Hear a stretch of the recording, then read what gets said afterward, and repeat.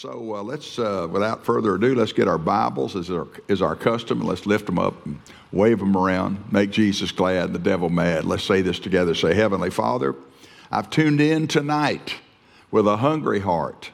I want more of the Word. I want more of your Spirit. Lord, I thank you for the Word and the Spirit putting me over in every circumstance of life. I have the victory in Jesus' name. Amen, amen. Let's turn in our Bibles to a couple of places. First, let's go to 1 Peter chapter 5. And also, pretty close to that is Revelation chapter 12. We'll read a couple of verses here and get started. 1 Peter 5:8. And Peter is writing to the church. He said, be sober, be vigilant, because your adversary, the devil, as a roaring lion, walketh about, seeking whom he may devour, whom resist steadfast in the faith, knowing that the same afflictions are accomplished in your brethren that are in the world. And then in Revelation chapter 12, starting with verse 11, talks about the devil. It says, they overcame him by the blood of the Lamb and the word of their testimony, and they loved not their lives unto the death.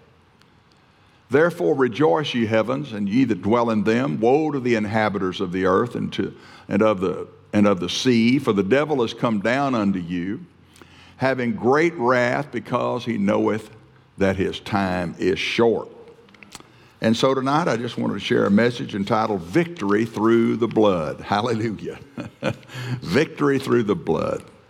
Oh, thank God for the precious blood of Jesus. You know, it's a major key to overcoming the devil. You know, we don't have to win the war, but we do have skirmishes and we have battles from time to time, and we're not ever fighting from the standpoint of victimhood. We're fighting from the standpoint of victory. We're on top. And, you know, the devil knows his time is short. He's crazy mad, the Bible says. And we can kind of look around and see that right now. I mean, just the violence, the craziness, the lawlessness, you just name it. And he's looking for any way to gain advantage.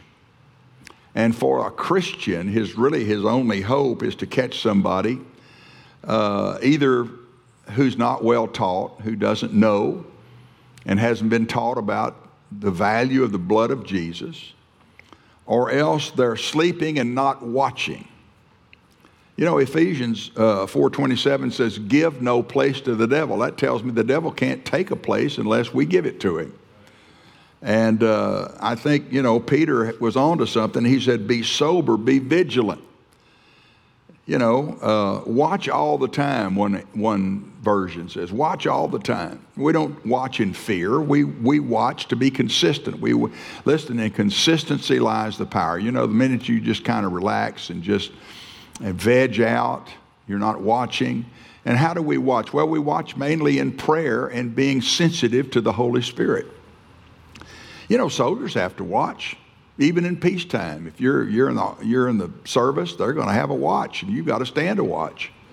And shepherds watched the Bible; they had to keep a watch at night, and so we have to watch in prayer and listen to the Holy Ghost. You know, there's a Godward side to this, and there's a manward side. The Godward side is to warn us. He's on the inside. The Holy Spirit's on the inside. He will warn us. But on the flip side of that, if we're not paying attention, you know, if we're just kind of, like I said, vegging out, seeing we're not doing our part. And so, you know, Peter said, look, you know, he's like a lion. You know, lions slip up on their prey. They don't just come rolling up there in all their glory, ready to pounce. I mean, they've got to sneak, you know, through the brush and through the grass and everything, get up close enough, you know, to get, you know, advantage in surprise. That's the way the devil is. He's not a lion, but he's as a lion. And so many times we're warned and we don't even know the warning. Brother Hagin tells the story about a pastor friend of his that him and his family decided to go out to eat one evening, and his wife and a couple of kids, and they arrived at the restaurant, sat down, and, he began to have this urgency to go back home.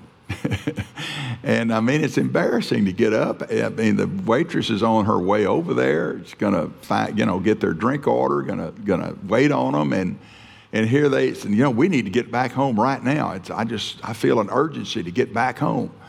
And so they left and got in the car. And when they got home, there was a small fire on their cooktop, their stovetop in the kitchen. And it hadn't spread yet, but if they had not come home, it would have gotten worse, and they probably would have had their house burned down. And so what happened? Well, the Holy Ghost warned him in his spirit. And thank God he obeyed that. And they were able to put the fire out without, much trouble. They went ahead and called the fire department. They came and made sure the fire was out, but they had already basically prevented any major damage. They had little damage, but not much. Thank God for the warning of the Holy Ghost. So here in Revelation, it tells us that we overcome the devil several different ways. Number one, by the blood of the Lamb. See, we need to meditate and confess the scriptures concerning the blood. Romans 5:9, we're justified by his blood. Romans 3:25, he is the propitiation through faith in his blood. Propitiation means mercy seat. So he's made us worthy through the shedding of his blood. We don't ever have to feel like we deserve trouble. No, I tell you, Jesus justified us. I like 1 Peter 1:18. I confess it just about every day. I'm redeemed by the precious blood of Christ as of a lamb without blemish and without spot.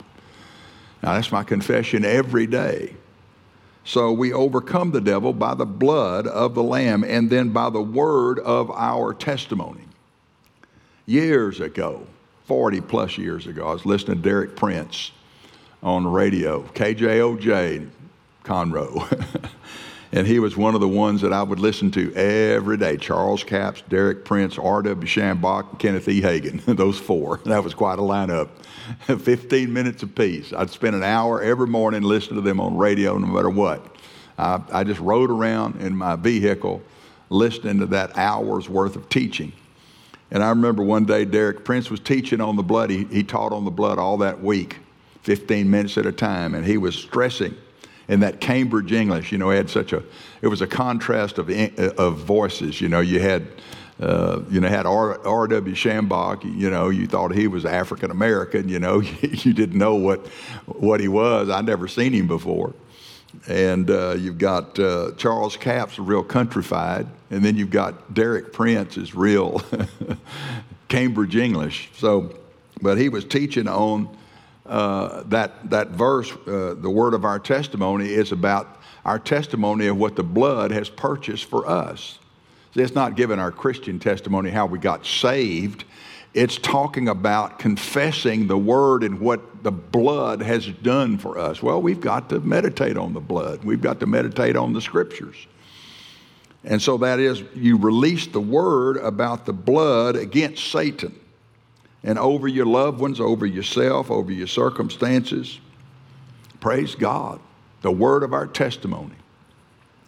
In Exodus 12:7, it talks about, just as the death angel was coming into Egypt and he was going to kill the firstborn of every person, the Jews were exempted by taking a branch of hyssop. A hyssop was a tree. They would dip the hyssop in the blood of the lamb that they had slain, and they would strike their doorposts. And by that, the death angel passed over, and that's what Passover is all about, the celebration of the passing over of judgment. The judgment passed over the dwellings of all the Jews and only entered into those who didn't have a covenant. And so they struck their doorposts with the hyssop dipped in the blood of the lamb. Well, your mouth is the hyssop. I like what Brother Mark said. Mark Hankins, he just says we need to sling the blood. You sling the blood by speaking what the Word has done, what the blood has done for you, and get that blood working all over your household, all over the doorposts of your body, over the doorposts of your mind. And then the third thing it talks about is love not your lives unto the death. What is that talking about? Does it mean you've got to die for Jesus? Well, it's talking about, I like this saying, a victorious warrior must be an obedient servant. A victorious warrior. That's what we're counted at. We're counted as in the army of God. A victorious warrior is an obedient servant. There's no such thing as a soldier that disobeys orders. They're not going to be victorious. And so I know we're not servants. I know we're sons and daughters of God, but we have servants' hearts. And if Jesus is Lord, then he's going to want to have something to say about how we spend our money, what we do with our time, where we go to church, who we marry, where we live, what we do for a living. All of those things are under the lordship of Jesus. And so as we apply ourselves to obey God in that area, then, you're dead to your own desires. You're dead to criticism. You're dead to praise. You don't seek praise. Doesn't bother you when people criticize you. Don't just melt. And dead to sin. See, we need to reckon ourselves dead to sin, but alive unto God. And dead to our bodies and their desires, our minds yielded to God. So that's what it means to be dead. Love not your life unto the death. It doesn't mean dying for God. It just means putting to death the carnal desires. And that way we overcome the devil by the blood of the Lamb. Another aspect of warfare is pleading the blood. Pleading the blood. What do I mean by pleading the blood? The word plead means to strive, to contend, to conduct a legal case. Since the blood has been shed for you, it has brought you into a place of standing with God. And you are a son of God, and then you have legal rights to be delivered from any situation. You have legal right to have your healing. You have a legal right for protection. You have a legal right for supply to show up when you have a financial need. And so plead the blood over your past, your present, and your future, Plead the blood. Sometimes the devil will attack us about our past and start talking to us about the mistakes we've made. Plead the blood. Say, devil, I plead the blood over my past. That's under the blood. It has no string on me. Plead the blood over your future. Sometimes we get kind of intimidated. Oh, I don't know what's going to happen. I don't know what's going to happen about my job. They're talking about laying people off. Plead the blood. Enter into a legal case about it. Plead the blood over everything concerns you. And again, you strive, you contend, you conduct a legal case. Praise God. I get tickled every time I think about pleading the blood, because Brother Osteen had a testimony years ago before he pastored. It was before he left. He was pastor of Lakewood, then he left to go on the field ministry for 9 years, I believe it was. He traveled the world, missionary work. And it seemed like, he said, every time I'd go on the road and be gone from home, Dodie and the kids would either get sick, there'd be some calamity, there'd be some trouble, and I was always coming home into a controversy. And so one time he got home, and he rested and got up the next day and said, okay, let's all get together. We're going to do something here today. We're going to put all this trouble to flight. And so he got Dodie and he got the kids, and they all just got in a line like a train, and he was the locomotive, and then Dodie was behind him, and the kids, each, and they got out in the yard, and he got like a choo-choo train. The kids were small, and he said, I put the blood, I put the blood, I put the blood, I put the blood. And watching him do that up there on the platform, it was so funny. But it was real. I mean, you know, he got the children all involved and they went all the way around the house, and they pled the blood. They put the blood all around that house to let the devil know, you're not going to take advantage of when I'm gone out of town and try to bring all kind of trouble. So, come on, let's thank God for the blood of Jesus. Let's take advantage of what we have. This is the way to have victory through the blood. Now, the old timers, I heard this taught years ago, and it's stuck with me all these years. The old timers knew something about the blood that I think maybe modern Christians have kind of forgotten. But they talked about holding the blood against certain things. Holding the blood. Smith Wigglesworth said, you know, in his experience, Christians quit too soon. About the time the answer is about ready to manifest, they give up. And that's true. Sometimes things are not just, they don't change instantly. Sometimes a healing is not manifested. You're fighting a symptom. You're fighting a circumstance. Something just keeps on. You're standing against it. You've prayed correctly, you've got a good confession, but things have not moved. And sometimes you just need to hold the blood against stubborn situations until victory comes.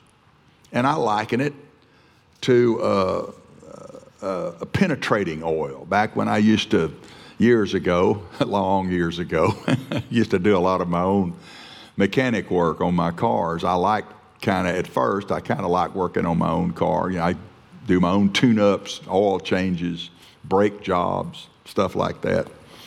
And when you come against a real rusty nut on a bolt and it won't move, you know, you can't, and I didn't have a torch. Sometimes you can put heat on it and loosen it up. I never had a torch.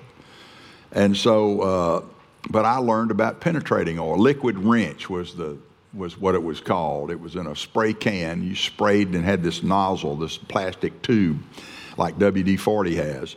And you squirt that penetrating oil on that bolt and just let it sit 15, 20 minutes. And then, you know, most of the time, you might have to do it again, one more time, but usually it would get in there and it would penetrate that rust and it would break the threads loose to where you could loosen the nut and take get the thing taken apart where you could fix it. And it's like that. In other words, sometimes situations are reluctant to get fixed, and you just need to hold the blood. Satan, I hold the blood against you. You know, when you've got situations where you've got a demonic attack of drug addiction or alcohol or any kind of bondage, sometimes those things are not quick fixes. They're not just something that happens. Deliverance just doesn't happen at the snap of a finger. If you're not the one involved, even if you are the one involved, I've had to hold the blood over things against that I was, you know, experiencing in my body. But here'd be an example of how to do that. Satan, I hold the blood of Jesus over every foul work and demonic attack of drugs. For instance, if it's drugs, our children are being attacked with this fentanyl. If they survive fentanyl, which is, I mean, that stuff is so bad, it's so toxic, that a lot of times these drugs are buying. I heard the testimony of a woman whose 2 children both died. They were after drugs, and they thought they were getting drugs that would make them feel good, and they got fentanyl instead, and they both died. And horrible. It's happening all over the country because of our leaky border. Satan, I hold the blood of Jesus over every foul work and demonic attack of drugs or alcohol or bondage toward my son or toward my daughter, toward my granddaughter, toward my grandson, toward my brother, my sister, my mama, my dad. See, you get the picture. You hold the blood, and that's something you're going to have to do for a while. And when you do that, you know, like every time you think about it, each day you say, devil, I remind you, I'm holding the blood against you over that situation. I declare their deliverance in Jesus' name. See, you don't have to pray and ask God to do anything. You take and exercise your authority. You've got authority in the name of Jesus, and you've got access to the precious blood of Christ. It is faith in the blood that does the work. Praise God. Your schemes are brought to naught by the precious blood of Jesus. See, doesn't that make you, man, that makes you feel like a king when you do that. Well, that's kind of the way kings do. They decree things. And I'm teaching on the authority of the believer last Sunday, and I'll teach again this Sunday. But, you know, from the standpoint that we're kings, we don't have to beg God to do anything much. We know what the blood has purchased. We know what the Word says. We can make decrees. We can demand the devil to take his hands off. Amen. So this is part of loving not your life unto the death. Sometimes we do in a certain way. I won't call it suffering, but I mean, we just have to hold on to our faith between the time that we say amen about something and the time that something shows up in the positive. And loving not your life unto the death, part of that aspect is not giving up and not quitting just because the answer doesn't seem to have shown up just yet. I'm telling you, the blood of Jesus gives us victory. Victory through the blood. Lift your hand and receive tonight. Hallelujah. Glory to God. Thank you, Jesus, for the precious blood of Christ.